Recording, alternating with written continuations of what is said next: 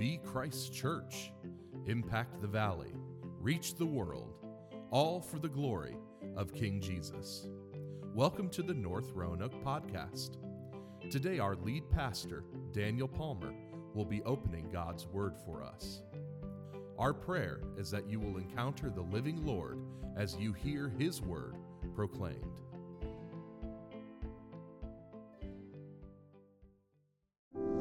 Good morning, North Roanoke. This is Pastor Daniel, and this is an unusual way to be addressing you this Sunday morning, but it's better than doing nothing, I believe. I'm excited about the opportunity to continue our series through the Psalms this morning as we consider Psalm 27, verses 7 through 14, in a message I'm going to call, Your Face, Lord, Do I Seek, from what David says. As we turn to Psalm 27, I want to pray. I want to pray for our offering. I want to pray for our missionaries around the world as we support the International Mission Board and the North American Mission Board in their work of making disciples around the world. Would you pray with me? God in heaven, we give you praise for the opportunity to give lavishly, to give generously. God, I pray, I know that when we miss a Sunday, oftentimes that hits us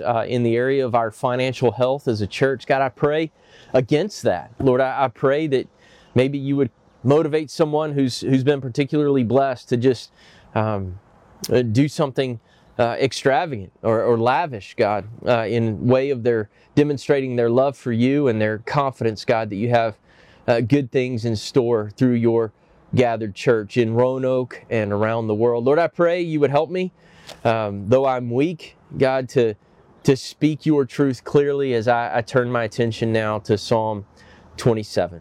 And I ask it in Jesus' name. Amen. Psalm 27. It's a psalm we considered last week, at least the first 6 verses, and we saw that David was desperate to know the presence of God. He understood that the one thing that would sustain him in a world of adversity, in a world of darkness, is to know the Lord, His light, and His salvation. So today, after David has been reminded of the Lord's greatness and his need for the Lord's presence, we break in at verse 7 and we see how David prays. Would you hear with me the word of the Lord? Hear, O Lord, when I cry aloud, and be gracious to me and answer me. You've said, seek my face. My heart says to you, your face, Lord, do I seek. Hide not your face from me. Turn not your servant away in anger. O you who have been my help, cast me not off, forsake me not. O God of my salvation, for my father and my mother have forsaken me, but the Lord will take me in. Teach me your way, O Lord, and lead me on a level path because of my enemies. Give me not up to the will of my adversaries, for false witnesses have risen against me, and they breathe out violence. I believe that I shall look upon the goodness of the Lord in the land of the living. Wait for the Lord. Be strong, and let your heart take courage. Wait for the Lord. I want to share with you 3 truths from this text this morning. The first, in verses 7 through 10, the first truth, if you're taking notes today, is simply this: we must earnestly desire and ask for the Lord's presence. David last week reminds himself that he desperately needs God's presence. And what does he now do? It's so simple and yet so profound. He asks God for His presence. If we were reading this psalm in the Hebrew, you would see a massive tone shift between verses 6 and 7. In verses 1 through 6, the tempo of the song is upbeat. It's joyful and almost confident and warlike. But beginning in verse 7, the tempo slows and it becomes more contemplative, becomes more even somber. David understands that he needs the Lord's presence, and yet he's living in a world of enemies. And as he sees his enemies and considers his plight, he understands he has nothing to bring other than that God would give him His presence. He knows no man-made solution will work. Only the Lord will do. So in verse 7, David is writing almost like he can barely get out the words. He's almost suffocating in this world of darkness, and yet he musters up the will to say, "Hear, O Yahweh, my voice. I call, and pity me, and answer me. The darkness has driven him to desperation. Desperation has led him to get serious about what he really desires, which is the presence of God. And I want to encourage you this morning. Maybe you're on the edge of despair, and we could say, well, that's a terrible place to be. But David turns it around, and he shows us that despair can lead us to understand what we are really desperate for is the presence of God. Delighting in the Lord's presence comes through, in fact, the door of desperation. Because when we're desperate for the Lord, we begin to seek Him. And God promises when we seek Him, we will find Him. When we knock, it will be open. When we ask, it will be given to us. Why? Because look at verse 8. You have said, seek my face. My heart says to you, your face, Lord, do I seek. In other words, God, you've told mankind to seek your face, going all the way back to Deuteronomy when Moses tells us to seek the Lord with all our heart and all of our strength. And David said something similar at the dedication of the ark. When the ark was brought to Mount Zion in Jerusalem, he commands the Israelites to seek the Lord's face. And so David understands that God's will is for us to seek Him. And so if we seek Him, we're going to find Him. And desperation leads us to seek wholeheartedly. I remember when I worked at Southeastern Seminary many years ago, and I used to be able to play basketball there in the lunch hour. And one time I went over and played basketball with some of my colleagues, and I removed my wedding band because sometimes I would get quite sweaty and my wedding band would be at risk of coming off. So I removed it and put it in a chair with my wallet and my keys. And when I left that day, I put my keys in my pocket and my wallet in my pocket. But I left without my wedding ring. I didn't discover it till the next day when I was having a heated conversation where there was a serious question in view, and I stood up from my chair and I put my hands out like this, making an emphatic point, and I looked, and suddenly it didn't matter the conversation I was having. All that I could see was that my wedding ring was missing, and I went on a quest seeking for my wedding band, and praise God, it has been found.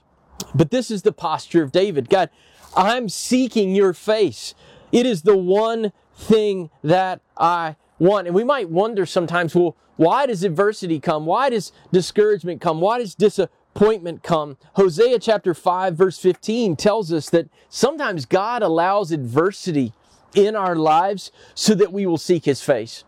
Specifically, Hosea 5:15 explains that God allowed the destruction of Israel and Judah at the hands of Assyria to convince them of their guilt before God so that they would seek God's face in their misery. They would earnestly seek Him. I suspect that one reason God has allowed COVID-19 in our present day is so that the people of God would be reminded that only the face of God will do. Not comfort, not luxury, none of these other things will truly satisfy our soul. The Lord is agitating us in some ways. He's stirring us up to provoke us, to remind us that it is only the Lord's face, it is only the Lord's presence that will satisfy. Seeking the Lord's face is a figure of speech for being in someone's presence directly, closely, personally. It is something that the Lord desires for us. So what does David do?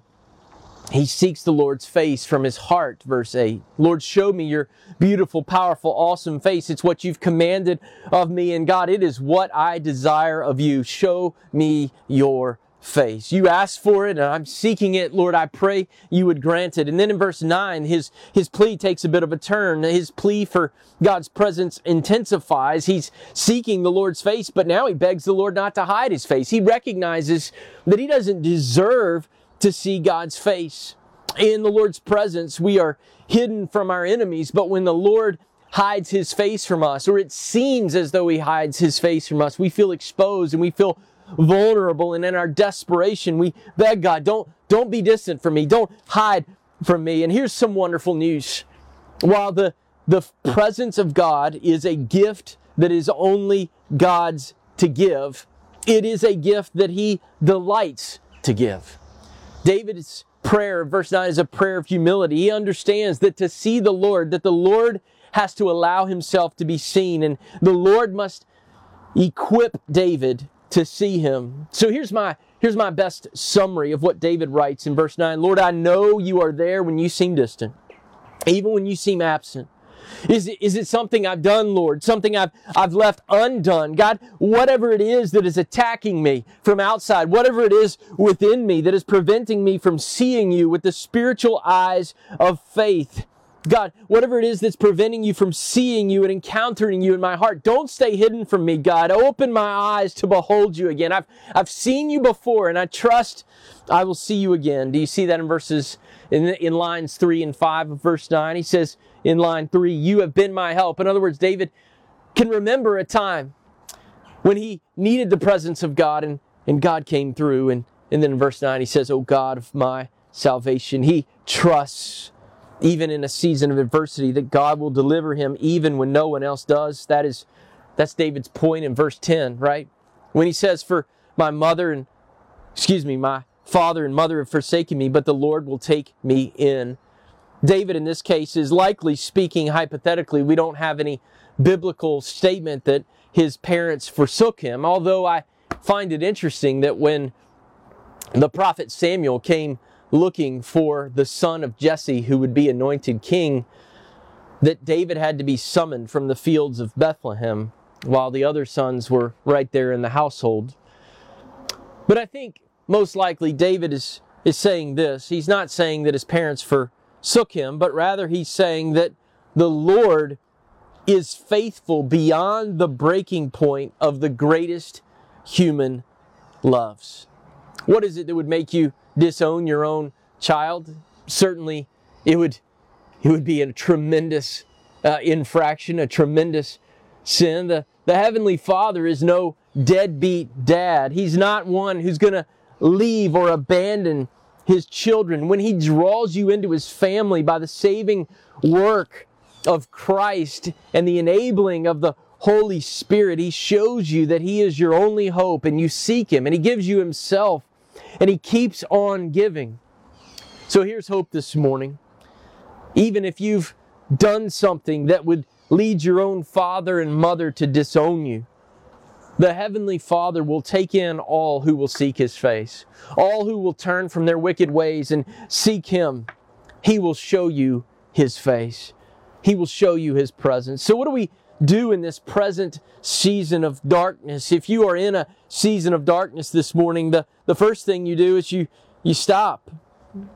You humble yourself. You stop trying to run the race on your own, and you look to God and say, God, show me your face. Show me your beautiful face. Let me behold your presence. But secondly, we've got to remain teachable in a world of enemy opposition. We've got to be teachable in a world of enemy opposition. After David says that the Lord will be faithful even if his own mother and father would disown him, he transitions from asking for the Lord's presence to asking for the Lord's instruction. And he shows us in verse 11 and 12, we must remain teachable in a world of enemy opposition. God's presence and his teaching go hand in hand. Salvation isn't just about avoiding death and hell. It's about getting to know and to love and to follow the one who shows us his face. So what does David ask? He asks the Lord to teach him, verse 11, his way. In a world of obstacles, in a world of enemies, he wants to be led on a level path, verse 12,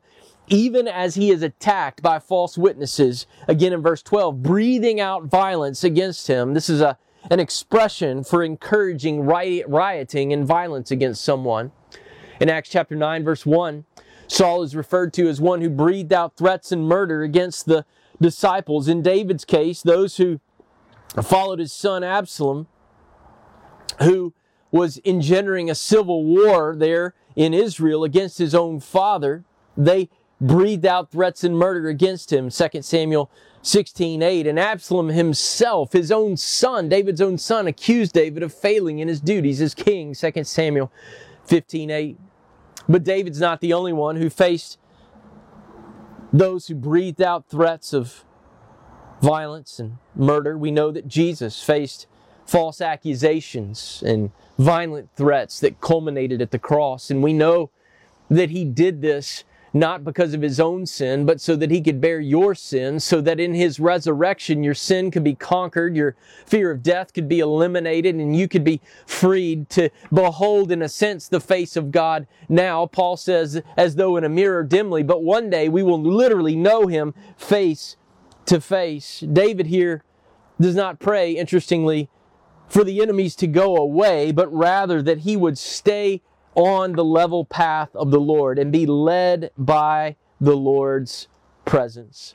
Every follower of Jesus should want to be a Christian who looks like the prayer of David in verses 11 and 12. This is what I want for you. Though there are enemies, though there are false accusers, though there are things that want to rip me away from the path of the Lord, we need to be like David, real about our enemies, see them for the liars and the accusers and violent oppressors that they are, adversaries who want you to do their will rather than God's will.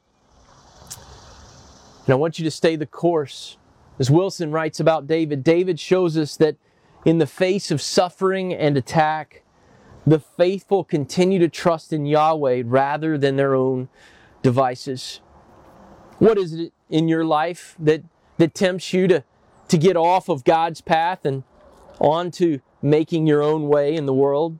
David is in the world, but he refuses to be of it. He seeks the Lord's face, understanding he must therefore be committed to the Lord's way, even though every step of the journey is contested by enemies seeking to pounce and to devour as soon as he should stumble in the path. Church, following Jesus means that we must seek His presence. And it means we must humbly remain open to His instruction. And that we, like David, recognize our enemies as enemies rather than making excuses for accommodating them in our lives. There are all sorts of enemies that come to my mind. The enemy of laziness, the enemy of indifference, the enemy of greed, of pride, of lust, the enemy of control, wanting to control our own lives rather than yield the control of our lives over to the Lord and to say, God, I'm totally yours. What you want to do with my life, do it. I appreciate that David here recognizes his enemies and takes them seriously. I wonder this morning if the Spirit might be leading you to identify an enemy that's holding you back in following after Jesus. I wonder if He would give you the liberty to, in the comfort of your own home, maybe even as a family, talk about what enemies attack your family, what enemies attack you personally, what keeps you back from going all in on the mission of God, what keeps you holding the local church at an arm's length rather than embracing it with all that you are. If you want to walk in the joy of the Lord, if you want to know His presence, you got to humbly seek His face, and then you've got to humbly resolve to walk in His way. Maybe the Lord would say to you today, seek my face and welcome my teaching, and I will lead you in level paths in a world of enemy attack. For in a world of enemies, church, if we belong to Christ, we have still won. We don't fight for victory, but from victory. Christ is raised from the dead as the first fruits of what is on the way for all who trust in Him. And it is that eternal perspective that David returns to as he concludes this psalm. He writes in verse 13 and 14, I believe that I shall look upon the goodness of the Lord in the land of the living. Wait for the Lord. Be strong and let your heart take courage. Wait for the Lord. 2 times in verse 14, wait for the Lord. Some later Hebrew manuscripts suggest that verse 13 may actually begin this way. Some of your translations may include it. Oh, had I not believed that I would look upon the goodness of the Lord. Whether these words are original or added later to help us understand the context, either way, I believe they help us capture the sense of the meaning of verse 13. And it's this: look, if all I had was what I'm experiencing in this life, in this present moment, if I didn't have a future of eternity to look forward to in the land of the living, beholding the face of God, knowing the goodness of the Lord, then kind of like Ecclesiastes, then all is vanity. But David does believe. He does believe that he will look upon the goodness of the Lord. And because he believes that there is goodness on the way for those who look to the Lord and seek His presence and follow His way, he will not relent in pursuing God's will for his life, which shows us the third principle we can learn from this psalm today is in verse 13 and 14. We must let the Lord strengthen us now with His promise of what is to come. We must let the Lord strengthen us now with His promise of what is to come. In a world where everything and everyone else fails at some point, the Lord never fails. David believes, verse 13, he's confident that he will behold the goodness of the Lord in the land of the living. If you need evidence that David's faith included the resurrection, you don't need to look any further than verse 13. He believes there's a land of the living, a land where there is no dying and no fear of dying. Instead, everyone there, they have their desire and their delight fulfilled forever. They look upon the goodness of the Lord. But what about now? How will David's enemies not devour him in the here and now? Look at verse 14. He is willing to wait for the Lord. He's convinced that being with the Lord in eternity is worth the wait. That the ultimate pleasures of pursuing God's presence and His path, though delayed, are infinitely superior to anything offered by His enemies. Did you know our enemies want us to grow weary and impatient and to lose heart and to go outside of God's path for a moment of fleeting pleasure that then becomes many moments that end in destruction? But David is not going to get hasty. He's not going to grow impatient. Rather, he will wait upon the Lord. And this waiting that David will do is not like waiting at the DMV, right? It's not mind-numbing, brain cell-sucking, life-eating waiting. This is amazing, life-giving waiting. It is edge of your seat. Something amazing is about to happen waiting. So I will wait. The Bible gives us a glimpse of what's on the way as we read the book of Revelation and we see the elders singing, "Worthy is the Lamb who was slain," and we see the glorious splendor, a little foretaste there in Scripture of what it's going to be like. And I know that we can only begin in our mind's eye to grasp what eternity with our King will be like. And yet God has given us a glimpse, and that is what is on the way for those who belong to Christ Jesus. We are not there yet. But victory is assured through the blood of Christ. And Jesus is worth the wait. And yet waiting can't be done in our own strength. Do you see in verse 14, be strong and take courage, or be strong and courageous? These are the very words that Moses used to charge Joshua before waging warfare for the Israelites as they took the promised land. Be strong and courageous. Be strong and courageous. So waiting is full of joy and excitement as we get a vision of what's ahead, and yet there are enemies in our present world who tempt us to bow out, to tempt us to take what seems like the easy way out. And so there's this element of spiritual warfare in the wait that requires us to be filled with the Holy Spirit of God. It's not a waiting we do in our own strength and our own power. We do it by looking to the face of God, resolving to follow His way, and asking God to embolden us to wait with great joy. In his book, Waiting on God, Andrew Murray writes this, Is waiting on God a work so difficult that such words are needed? Yes, indeed. The deliverance for which we often have to wait is from enemies in whose presence we are so weak. The blessings for which we plead are spiritual and all unseen, things impossible with men, heavenly, supernatural, divine realities. Our heart may well faint and fail, and yet by God's grace, He will not fail us. By way of the fruit of the Holy Spirit, who gives us patience and joy in the waiting, who gives us the ability to endure as we look to Christ, who for the joy set before Him endured even the cross, we will wait. Waiting means enduring. It means understanding the enemy wants to tear you away from the Lord's presence. And it means understanding, however, that in the Lord's presence and in His path, we can see our enemies for what they really are. And we will keep waiting for the Lord, knowing that eternity with Jesus forever is well worth the wait. Do you believe that you will look upon the goodness of the Lord in the land of the living? At the end of this psalm, David's situation has not changed, but his confidence in the Lord has been renewed. His resolve to walk in the Lord's path has been rekindled, and he's been reminded of the great end that is on the way for all who trust in the promised Son of God.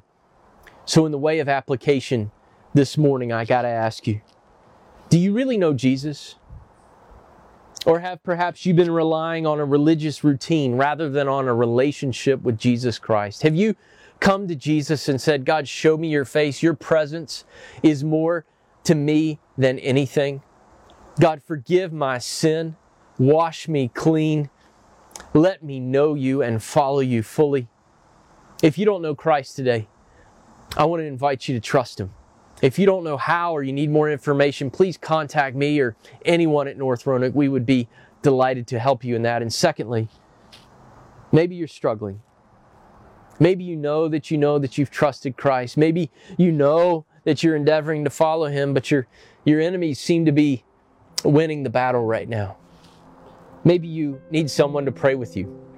Maybe you need someone to hold you accountable for walking in the Lord's path. Maybe there's an enemy that is gaining the upper hand in your life and you need a brother or sister to talk to about that. If you're struggling with something and you'd like someone to pray with you for victory in your life, to regain a perspective that delights in God's presence, that is committed to following God's way and looking to the good end as your sure hope, knowing that God is worth the wait, we'd love to help you and support you in that as well.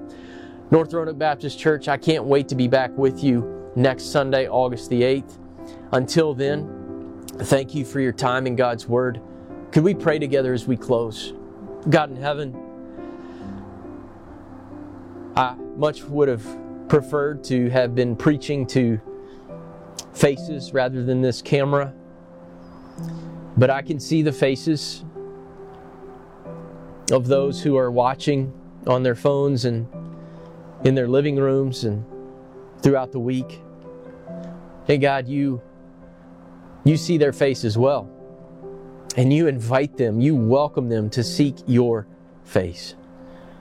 God, I pray that you would fill North Roanoke Baptist Church with a contagious awareness of your presence. God, that we would have a joy that is palpable, that is felt in the Roanoke Valley and around the world. God, we want to be your ambassadors in a world of enemy attack. We want to be faithful in walking on the level path. God, we want to see Jesus magnified like never before. And we pray, God, that you would use us and that you would help us to fix our eyes on Jesus, the author and the perfecter of our faith, until we see Him face to face. I ask it for His glory and in His name. Amen. God bless you, North Roanoke. I can't wait to see you next week. Thank you for listening to the North Roanoke Podcast. You can connect with us at northroanoke.org or download our app in your device's app store. Just search for North Roanoke. We hope to meet you soon.